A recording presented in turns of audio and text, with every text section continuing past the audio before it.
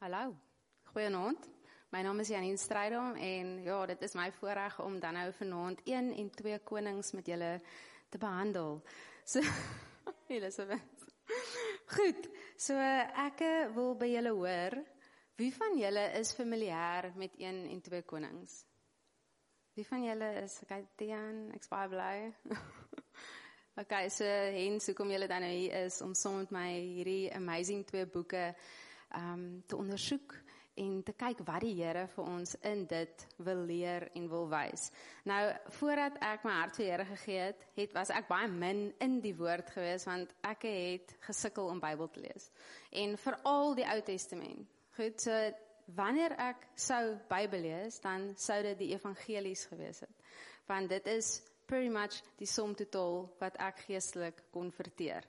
Goed, so nadat die Here my gered het en my gees wedergebore is, het ek die Here vertrou dat ek nou 'n bietjie meer van hierdie boek kan verteer. En met dit is my gebed vanaand dat julle soeke en julle openbaring sal verdiep rondom dit en dat ons net sal besef dat ons het 'n afhanklikheid van die Heilige Gees om ons te help om sy boek vir ons oop te breek. So ek het nou vir 1 en 2 konings gekry en dit is nogals 'n geestelike verpakte 2 boeke en ons gaan dit nou vanaand as 'n geheel hanteer.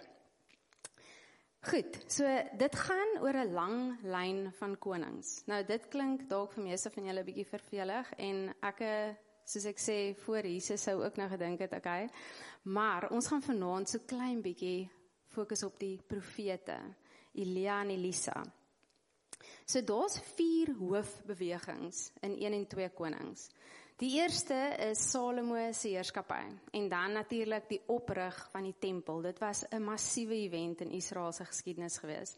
En dan die volgende beweging was Israel wat gesplit het in 2 opposisie koninkryke, Noordelike koninkryk en Suidelike koninkryk. En die Here stuur dan profete om die konings te lei en te ondersteun, want die ouens het moeilikheid gehad, hulle het hulp nodig gehad. En dan die 4de beweging is Jerusalem se verwoesting en ballingskap in Babylon. Goed, so Dawid sterf aan die begin van 1 Konings en sy seun Salomo neem Israel in sy goue era in. Nou, Israel in daai tyd was 3 keer groter as Israel vandag. Dis wyd. So dit het hedendaagse Jordanië, Libanon en Sirië gedeeltes daarvan ingesluit. So hierdie was regtig 'n magtige koninkryk gewees. Dan, wat was Salomo se beste oomblik? Ek kan nie sy vrouens nie. So, nee, korrek, dit was sy wysheid gewees.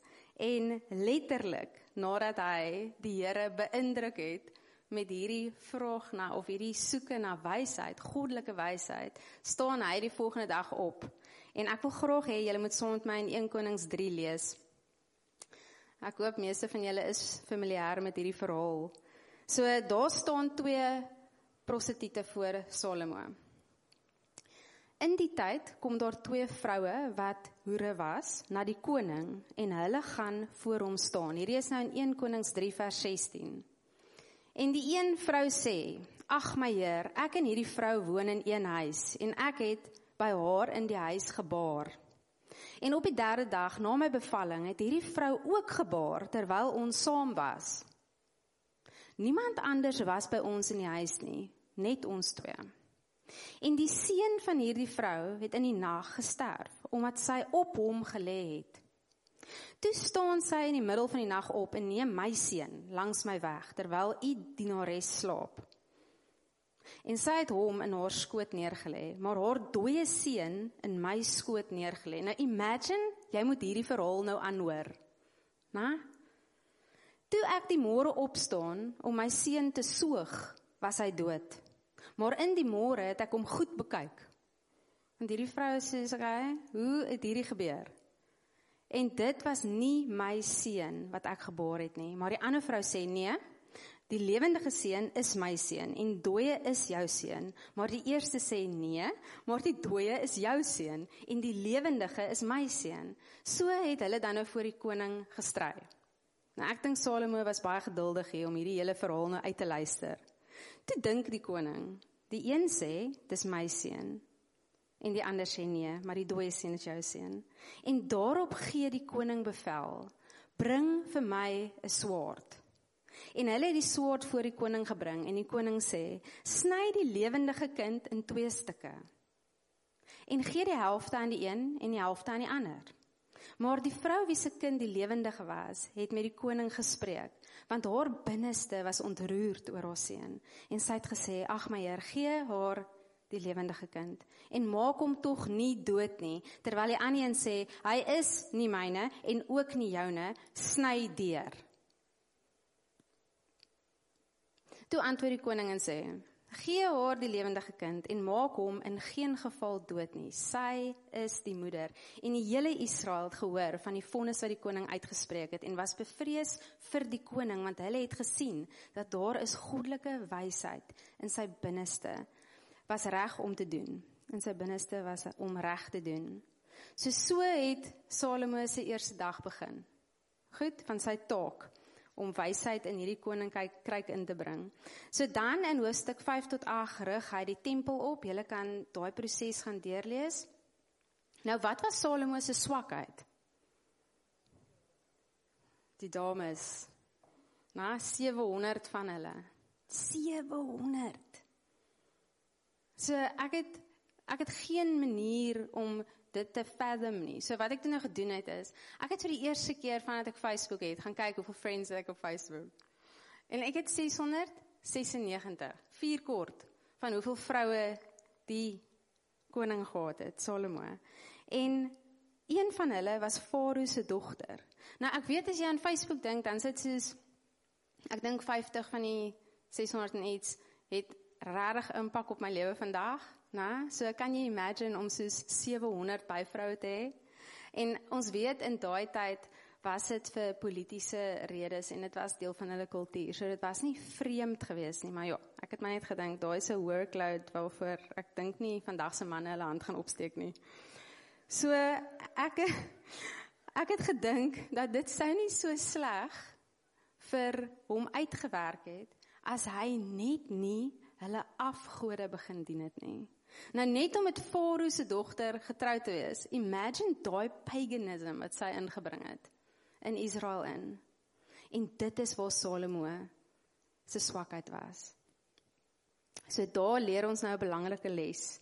Wysheid sonder gebed beteken absoluut niks. So na Salomo se dood split Israel in 2. Nou, wie is daar agter? Julle kan vir my die image van die kaart opsit, asseblief. Dankie. As hy. So hier agter my kan julle sien, Israel split in 2. Die boonste koninkryk is die noordelike koninkryk en die onderste een is die suidelike koninkryk. Israel en dan nou Juda. En elke koning, daar was 20 konings in die noordelike koninkryk en 20 konings in die suidelike koninkryk. So dis 40 konings altesaam in die lyn van konings na Dawid. So hierdie konings was geëvalueer op 3 beginsels, om nou te weet of hulle 'n goeie koning en of hulle 'n slegte koning was. So die eerste beginsel was, het hulle God gedien of het hulle afgode gedien? Die tweede beginsel was, het hulle die afgode uitgeroei? Dankie Jair. Het hulle ontslaag geraak van die afgode? Dan die derde een was hulle getrou aan die verbond wat die Here met die volk gesluit het? Nou, weet julle wat was die uitslag? Terrible. Goed, in die noordelike koninkryk was dit 0 uit die 20 konings. Nie een koning kon op hierdie 3 beginsels gedoen nie. Hulle het uitgeval. In die suidelike koninkryk was daar 8, slegs 8 uit die 20, wat hierdie 3 beginsels kon nakom. Dis shocking, né? Sjoe. So, God stuur toe uiters bekwame profete uit die noorde, om hierdie konings by te staan, waarvan Elia en Elisa 2 was. So ons gaan vanaand bietjie fokus op Elia en Elisa se bediening, om hierdie konings te probeer reg in lyn kry. So in 1 Konings 18, kan julle saam met my lees, dis die verhaal van Elia en die Baal profete. Dit is net vir my so 'n klassieke verhaal in die woord. 1 Konings 18 vers, gaan nou vir julle sê, vers 17 tot 40.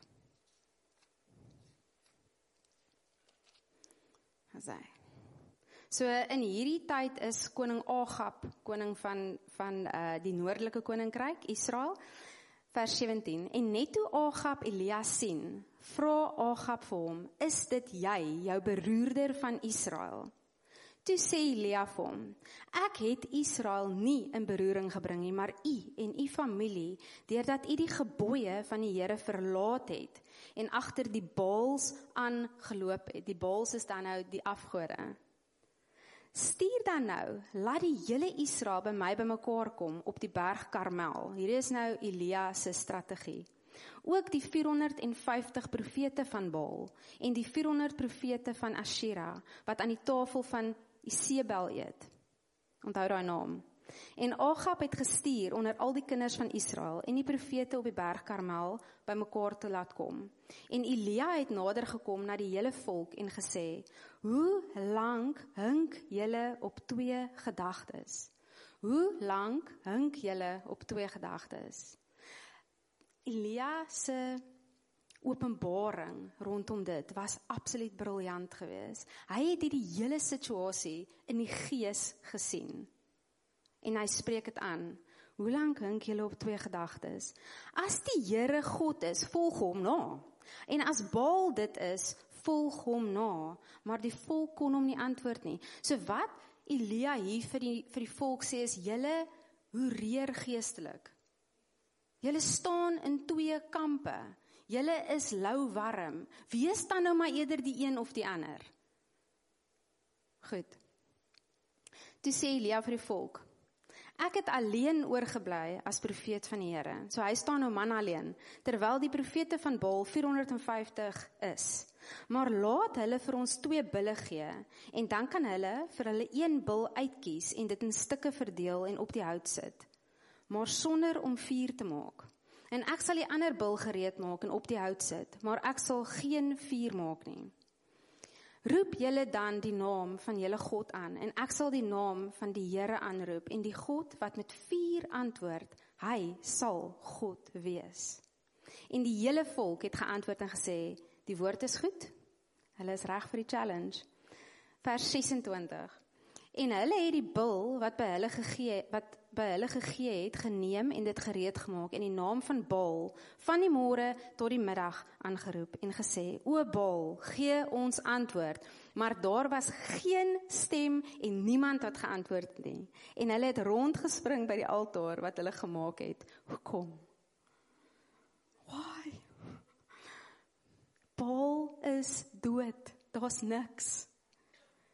En toe dit middag was, het Elia hulle begin spot, en gesê, roep hard, hy is mos so goed, hy is seker in gepeins, of hy het hom seker gaan afsonder, of dalk is hy op reis, miskien slaap hy, en moet wakker word. En hulle het hard geroep, en hulle self volgens hul gebruik, jene tog, hier kom het, met swaarde en spiese stikkend geskerwe, tot die bloed uit hulle uitgespuit het. Goodness.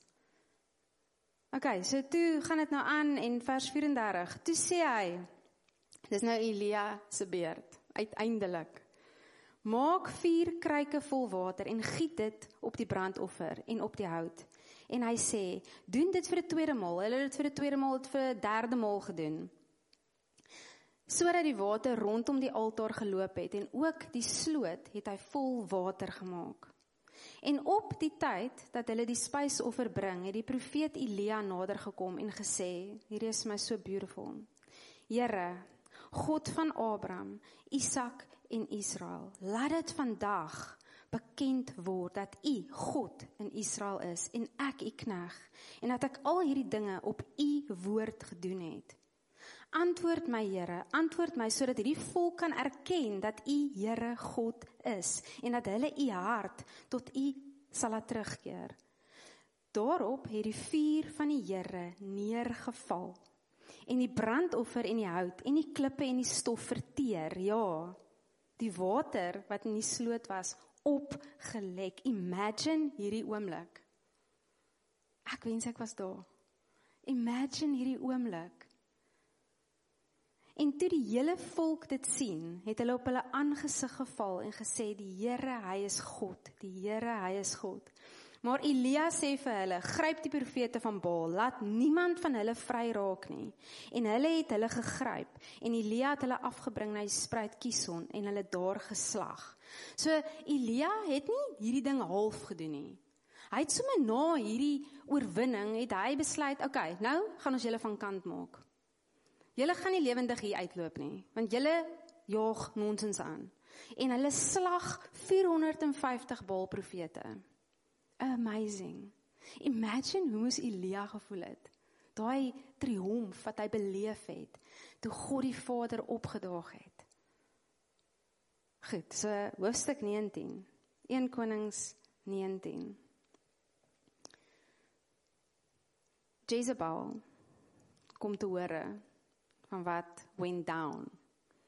En sy is nie happy nie. Sy stuur vir Elia 'n boodskap en sê vir hom, ek kom vir jou. Jy het al my profete vermoor. Ek gaan vir jou kom. Wat gebeur met Elia? Okay, hy hardloop weg. Gone, like is gone. Hy is weg. Hy is bang. Nou, een vrou.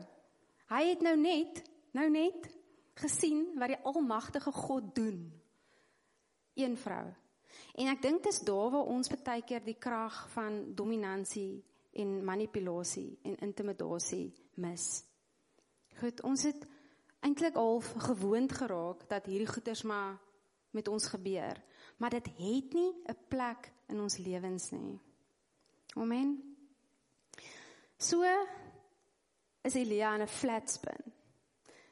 En hy vra vir die Here moet hom nou hemel toe vat. Hy's klaar. Goed, hy het onder 'n besembos gaan lê, dit laat dink my aan besembos bejammering. Hy gaan lê onder die besembos, hy is klaar, hy is besig om die een paniekaanval na die ander een te beleef. En wat doen God? Wat doen die Here?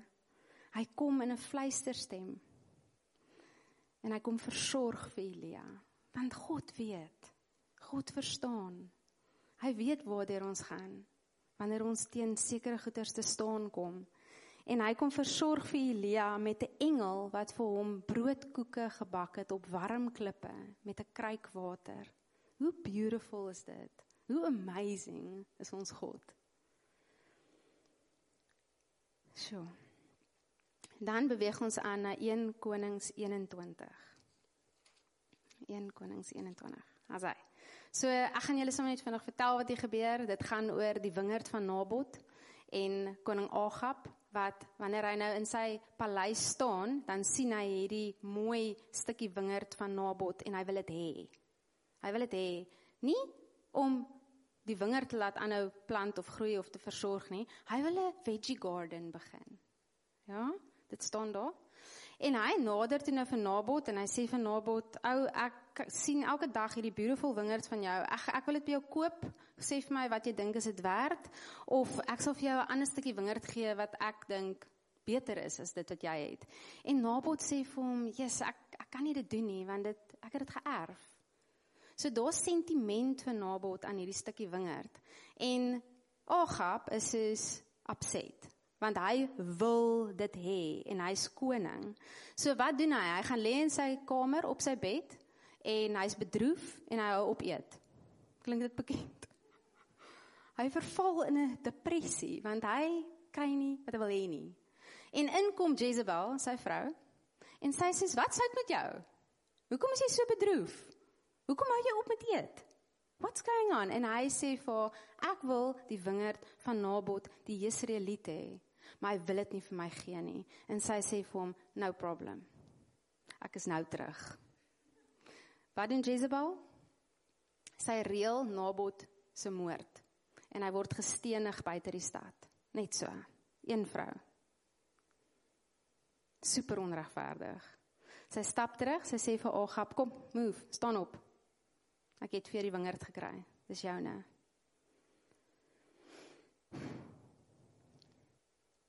Waar is ek nou? So, Jezebel het Baal aanbidding in Israel ingebring.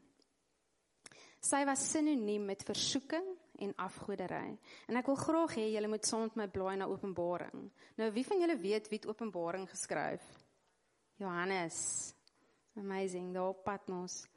So, in Openbaring 2, vers 20 tot 23.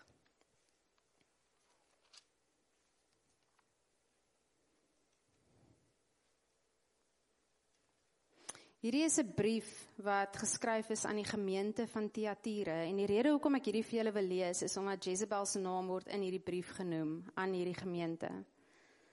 Vers 20. Maar ek het enkele dinge teen jou, dat jy die vrou, Isebel, wat haarself 'n profetes noem, toelaat om te leer en my diensknegte te verlei om te hoereer en afgodsoffers te eet. En ek het vir haar tyd gegee om haar van haar hoerery te bekeer, en sy het haar nie bekeer nie. Kyk, ek werp haar neer op 'n siekbed, en die wat met haar oorspel bedryf in 'n groot verdrukking, as hulle nie van hulle werke bekeer nie. Hierdie is 'n waarskuwing vir ons vandag ook. Ons kan nie omgaan met Jezebel nie. Nou beweeg ons oor na 2 Konings, uiteindelik. So die profete in 1 en 2 Konings het die brug gebou tussen 1 en 2 Konings. Julle kan vir my blaai na 2 Konings 6. As hy vers 14 tot 17. Nou hierdie is nou Elisa se time to shine. Goed, so Elia word nou opgeneem in die hemel met 'n 4 wa met perde. Baie amazing romantiese manier om hemel toe te gaan. En Elisa vra vir 'n dubbel salwing en hy ontvang dit van Elia. So Elisa was Elia se dienaar, sy diensknegt, dit was so sy disipel gewees. En hy het beleef wat Elia beleef het. En hy het vir Elia gevra, salf my met 'n dubbele salwing. En hy het dit ontvang. So Elia het 7 wonderwerke gedoen en Elisa het 14 wonderwerke gedoen. Goed, so Elisa het vir in hierdie stuk, kom ons lees eers die stuk, dan sal ek hom verder neem. So in vers 14, so het hy dan daarheen perde en strydwaans en 'n swaar leer gestuur, en hulle het in die nag gekom en die stad omsingel. En toe die dienaar van die man van God, dit is nou Elisa se dienaar, opstaan en uitgaan, was daar 'n leer met perde en strydwaans rondom die stad, dit is die vyand. En sy dienaar sê vir hom, ag my Heer, hoe sal ons maak? Nou ek het dink, daar waar hulle staan, is dit so klein bietjie meer dramaties gewees, die dienaar, hy is soos uitgefreek, want hulle is omsingel deur die vyand, en dis net soos hy en Elisa. Maar Elisa antwoord, vrees nie, want die wat by ons is meer as die wat by hulle is. Nou as dit nou net hulle twee is, dan is die dienaar soos, okay, nie goed. So in 1 Johannes 4 vers 4 lees ons ook dat die woord sê dat hy wat in my is groter as hy wat in die wêreld is. En dit voel vir my so half hierdie 2 skrifverse pas beautiful by mekaar. En Elisa het gebid en gesê, Here, open tog sy oë, wat 'n oomblik, dat hy kan sien. En die Here het die oë van sy dienaar geopen, dat hy kon sien. En met eens, was die berg vol perde en waans van vuur rondom Elisa. Nou, Elisa wou gehad het, dat sy dienaar moet soos hy in die gees kan sien. Want ons is gees. Ons het 'n siel, ons bly in 'n liggaam, maar ons is gees. God is gees. Die geestesrealm is baie meer real as dit wat ek en jy nou sien. Amen. En Elisa het geweet dat sy diensknegt is besig om uit te freak, so hy is besig om fight, flight of freeze, en hy is besig om adrenalien af te skei, maar dit dien hom nie reg nie, en hy sê, okay, wow, fokus. Ons geveg is nie in vlees en bloed nie. Ons geveg is teen die magte en die owerhede in die lig. Maar kyk, waarmee is ons omring? Kyk hoe daag die Here op. Wow, en ek dink regtig hoor dat ons wat hierso sit, en ek bedoel, dit is een van ons grootste struggles, is as gevolg van hierdie vlees, sukkel ons om in die gees te sien.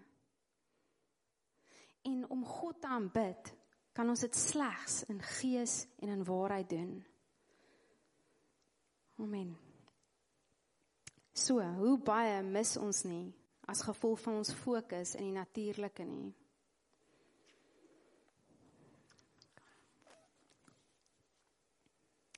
Ek wil nou begin afsluit. Hoe gebeur dit dat 32 uit die 40 konings in 1 en 2 konings so verskriklik afdwaal en verval in afgoderry? Hoe gebeur dit? Hulle het 'n gedeelte van God se woord gehad. Hulle het 'n lyn van die sterkste profete in die geskiedenis van die wêreld gehad. En hulle het die voorbeeld van Dawid gehad. Hoe gebeur dit? En my vraag op daai oomblik was, Here, hoe gebeur dit vandag? Dit gebeur vandag net soos wat dit in 1 en 2 konings gebeur het.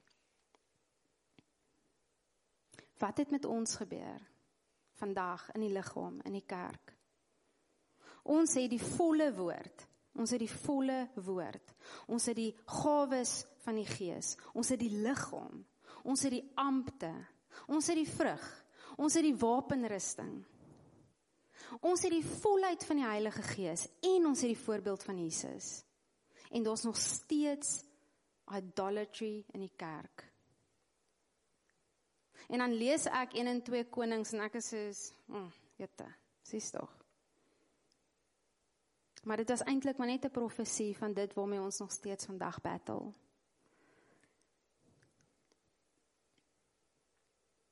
Die kerk vandag is nog net so skuldig aan afgode aanbid, soos die konings na Dawid. Dit lyk net anders. Want ons hink ook op 2 gedagtes. Nou ek het vir julle elkeen 'n noot geprint. Maar dit is 'n specimen. Ek het gehoor is onwettig om geld te print. Ek het dit nie geweet nie. Maar ek het 'n amazing span wat in my bid. Okay, so hierdie is net 'n simbool van afgode, van idols in ons lewe. En ek dink die band kan nou vir my opkom asseblief. Baie dankie. Nou ek wil graag hê dat ons moet vanaand eerlik met onsself wees en die Heilige Gees regtig vertrou om vir ons te wys wat is ons idols in ons lewe, wat ons verhoed om God in gees en in waarheid te kan aanbid. Nou toe ek my preek voorberei het, toe het ek die New King James Study Bible gebruik en hulle het 4 goed genoem wat uitgestaan het in die tyd van 1 en 2 konings. En daai 4 goed is power, passion, pleasure en praise. Dit is, ek wil amper sê, die uitvloeisel van ons idols in ons lewe. Power, pleasure, passion en praise. En dit is waar die motief van jou hart ondersoek moet word. Hoekom doen jy wat jy doen? Hoekom praat jy wat jy praat? Hoekom dink jy wat jy dink?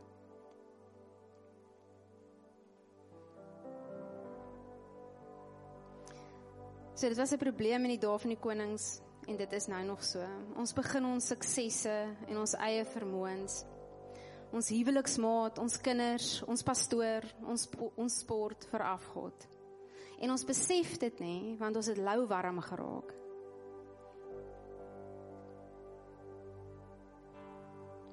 So in die dae van die konings het die profeet gekom en gesê, come on, julle is op 2 gedagtes. Doen dan nou eerder die een of doen dan nou eerder die ander ene. Maar moenie lou warm wees nie. Maar ons het dit nie vandag nie. Vandag is dit al hierdie sugarcoating wat aangaan. En dit help ons eintlik glad nie. So ek ervaar regtig dat vanaand staan ons voor 'n keuse as kerk en as die liggaam van Christus. Om die Heilige Gees toe te laat of ons te wys, wat is jy besig om bo die Here te stel? So ek wil graag afsluit met 'n boodskap van hoop, want as ek na Elia en Elisa se lewens kyk, dan was daar so baie grace gewees. Toe Elia op sy laagste was, hy was eintlik geestelik blind en verdruk, het God vir hom versorg en vir hom kos gestuur. Net soos Elisa omsingel was met die vyand, en die Here vir hom kom wys het, ek het jou, ek is met jou, ek sluimer en ek slaap nie. Ek sal jou vyande blind maak. En ek sal vir jou 'n tafel dek voor hulle. Want dit is wie ons God is. Hy het ons lief. En hy wil in verhouding met ons staan.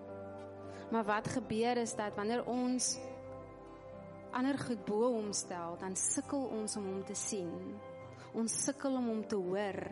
Ons sukkel om die Bybel te lees. Want ander goed is belangriker. Ons gee ons tyd vir ander dinge.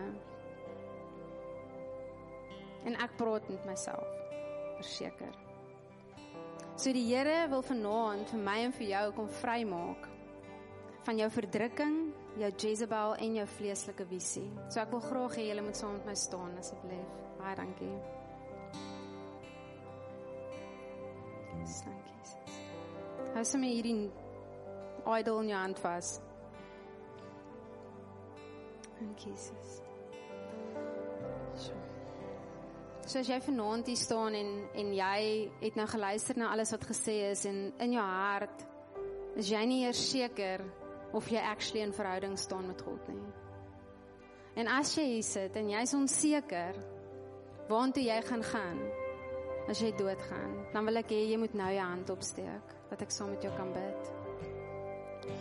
Dit is die belangrikste besluit wat jy ooit in jou hele lewe gaan neem, is om Jesus as jou verlosser en saligmaker te aanvaar.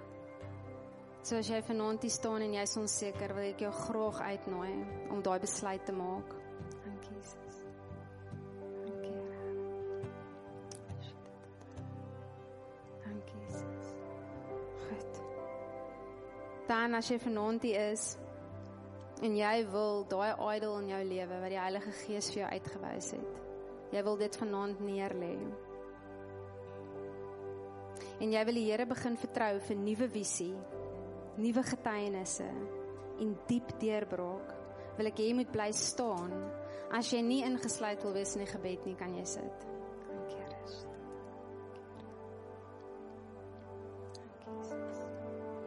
Ek wil net hê daar waar jy staan, moet jy net totaal en al surrender. Net jou hart oopmaak vir die Heilige Gees. Dankie Here.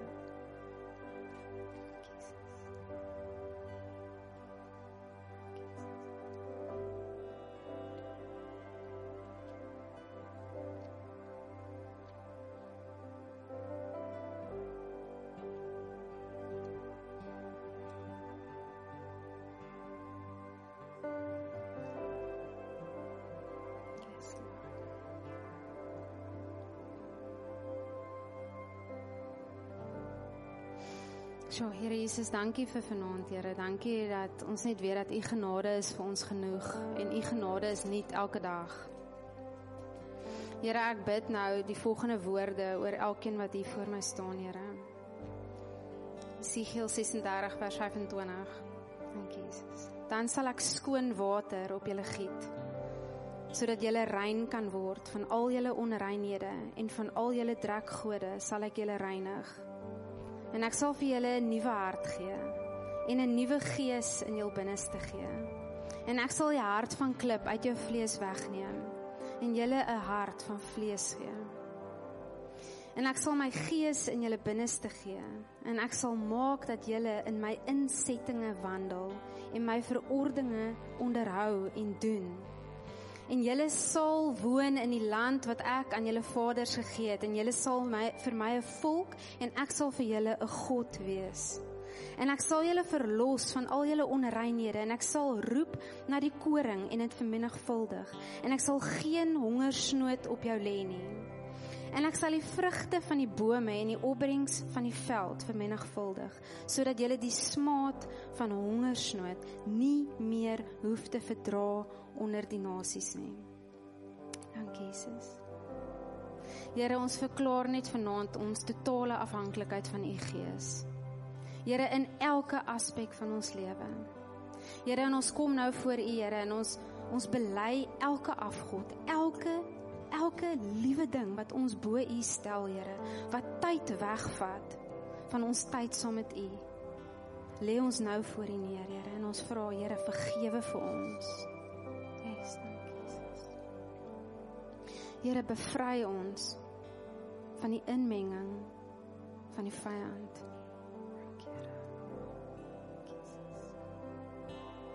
Dankie Jesus. Here, en dan bid ek ook U hoop oor elkeen van ons. Hoop vir 'n toekoms, Here. Dankie Jesus. Here, dankie dat ons net tot U kan nader. Want U is dieselfde gister, vandag en môre. U is onwankelbaar. Here, en nou het ons gesels het oor power, pleasure, passion and praise. Here, ons power lê net in U. And our pleasure is to serve You. And our passion is to share You with the lost. And Your praise will ever be on our lips, to glorify only You. Yes, Lord. We came to seek Your face, Lord. We are here to magnify You, Lord. Yes, thank you, Jesus. Dank you, Jesus. So, Here Jesus, dankie dat ons nou ook in 'n tyd van nagmaal kan gaan, Here, en waar ons letterlik fisies hierdie noot gaan vat, Here, en ons gaan hom opvrommel. Ons gaan hom opskeer en ons gaan dit neerwerp. Here Jesus, en dankie vir die amazing voorreg om nou te kan deel in dit wat U vir ons gedoen het met U kruising en U opstanding. Dankie Jesus.